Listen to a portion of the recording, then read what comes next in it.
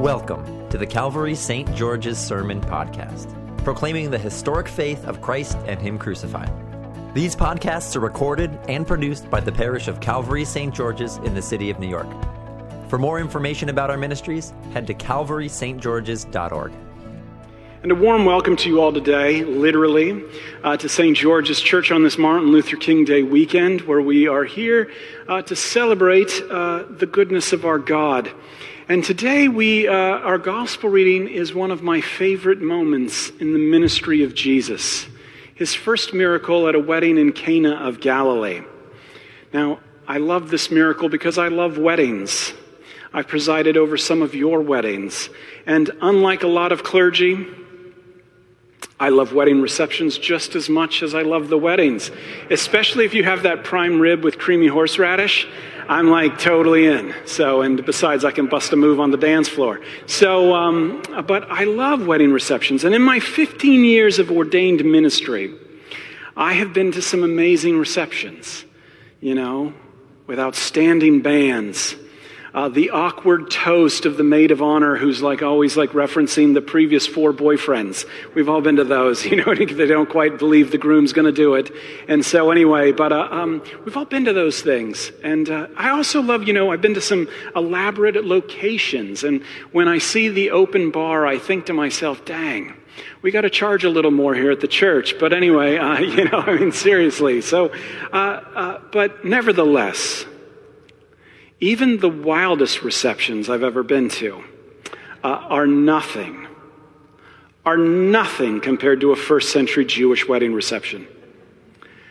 Because first century Jewish wedding receptions were profound celebrations that could last up to and even beyond sometimes a week.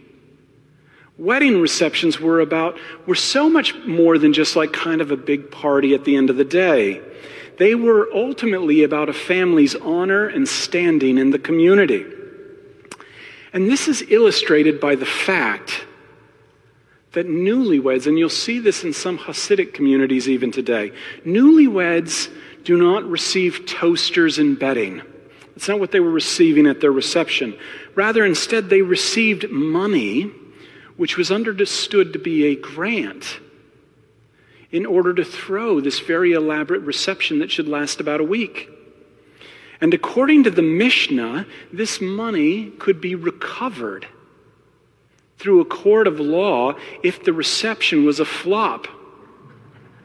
So the prime rib too salty, I'm calling it in. But this is the setting for the wedding reception. We're on the cusp of a major flop.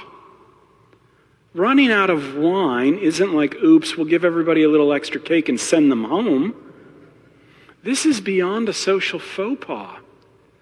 This is a cause for bone-cutting shame and embarrassment. And isn't it amazing? Here's where Jesus enters into the picture. I don't know if you've ever experienced that kind of shame, where you felt less than, where you felt like you couldn't go back to that place or look those people in the face kind of shame. The kind of shame that just kind of naturally can't be fixed and draws you farther and farther and farther away from a person. This is my first point. This is the mood. This is the setting for Jesus' first miracle at a wedding in Cana of Galilee. Now, this is very important to know. In a traditional Orthodox Jewish wedding, and it's still the same today, more so than any other religion, when the bride and the groom are wed, it is believed that heaven and earth all of a sudden become a very thin place, and it's believed that God is actually present. Therefore, Jewish law prescribed that when a guest arrived at the wedding, the servants would wash the guest's hand in order that they would be ritually pure. St. John tells us at the wedding there were 6 large stone jars for this particular rite of purification. Plenty of water, but no wine. And into this scene, as I've just said, Jesus arrives. And you can hear the tension in Mary's words when she says, they have no wine. She knows what's about to happen. To which Jesus responds, woman, what concern is that to you and to me? My hour has not yet come. Sadly, most people think that Jesus has come into the world to be a new lawgiver. That Jesus has come into the world to deliver that not so profound nor heavenly message of shape up. Be obedient. And keep the commandments. That's wrong.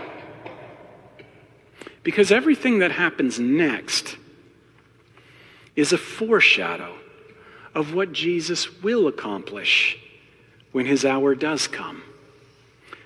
That Jesus at this wedding, what this foreshadows is that Jesus at this wedding is our Redeemer and our Savior from shame. Jesus tells the servants, he walks in there and he tells the servants, fill those stone jars for ritual purification with more water. Now when Jesus does this, what he is saying here, what he is illustrating is that he has come to do and be something different. This isn't any regular old Moses showing up to the wedding feast. Like those 6 stone jars filled to the brim with water, what Jesus has come to do is he has come to fill up the law of Moses with all of its demands with something greater than Moses. His own perfect sinless life given for you. And then he draws out of those stone jars something wonderful.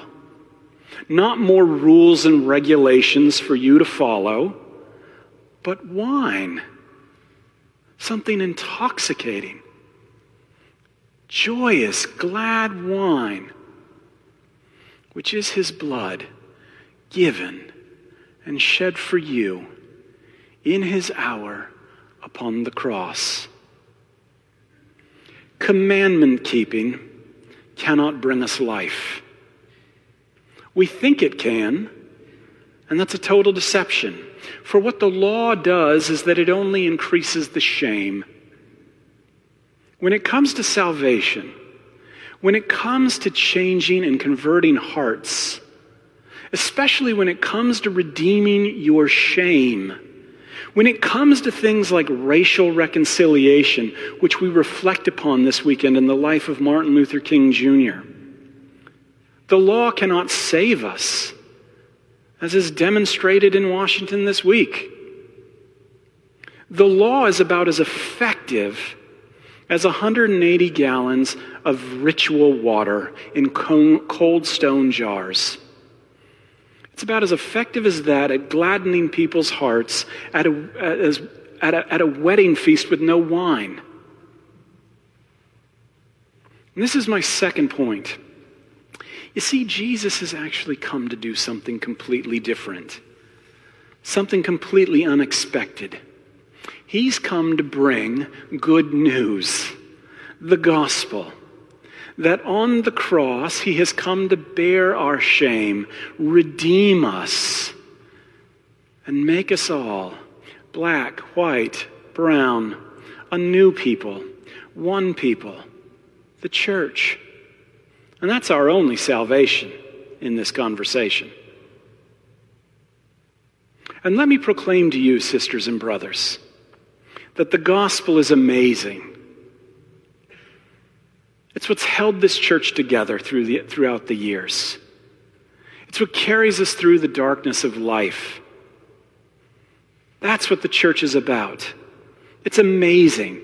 Notice what the steward of the feast says. He tastes that wine, and then subsequently all of the other guests are going to take it. And he's like, you've saved the best for last. Most people are pulling out the Thunderbird by this time of the wedding, you know what I mean? It's like, great. But he's like, you've saved the best for last. And what they've got here is no diluted grape juice nonsense. What they have here is no $2 Chuck. Rather, this is 2010 Castillo de Alma, and I pronounce it a lot better after 2. The gospel that Jesus brings is no fake religiosity of you doing your part and God might do his. The gospel that Jesus has come to bring is no gospel nonsense of God helping those who help themselves. If I could do it myself, I wouldn't be here. The gospel, what Jesus is about, is the gospel. And it's so sweet and it's so pure, it's hard and impossible on our own to believe. Now you're beginning to understand what the real miracle at Cana was all about. It's impossible to believe because it's this pure one-way love of God towards sinners. The gospel must always follow the law, and it must always be distinguished from the law, or else you don't have a proper understanding of Christianity. In fact, you lose Christianity completely. And that's the big problem in the church today, is that most people have never heard the gospel. They've heard Jesus as your life coach. And when read through that lens, distinguishing the law from the gospel, it makes sense that the steward of the party would comment after tasting that wine, "My God, you've saved the best for last." Because God has reserved the best for last, pouring out the finest vintage at the very end. See, this is a foreshadow of things that are about to come. Everything in this event points to the cross. The third day. John writes that for a reason. Because on the third day, we're all going to be invited to a wedding feast at the end of the age. My hour, pointing to the cross. Even the use of the word woman. This has nothing to do with respect or disrespect. This is a foreshadow of what Jesus says to Mary on the cross. "Woman, behold your son." God's vintage wine is Jesus himself. Poured out for you, poured out for me, poured out for the life of the world in his death. To remove our sin and erase our shame from the inside out. And through the water and the blood that comes from his side on the cross, that fills up our baptismal fonts today with washing water and fills the chalice with wine from heaven. And that's how close this is. That's how real this is. That's how tangible it is. And you, as a baptized believer, are privileged to taste and see and know that the Lord is good. And you are privileged to have a foretaste of a marriage feast that never ends, but goes on forever into the age that is to come. For the gospel, what Jesus has come to bring, is the power of God unto salvation. And with these means, word, water, bread, wine, what they do is that the Spirit uses those things to create the true miracle. Faith in our hearts, the power to believe in Jesus. That's the real miracle here. The very last lines. He revealed his glory and his disciples believed in him. That's the real miracle going on here, that you and I believe in him. And this is my third point. At Cana in Galilee, thrusting us to the cross, in this church, in word and sacrament, in the body and the blood, thrusting us back to the cross, Jesus manifests his glory for faith.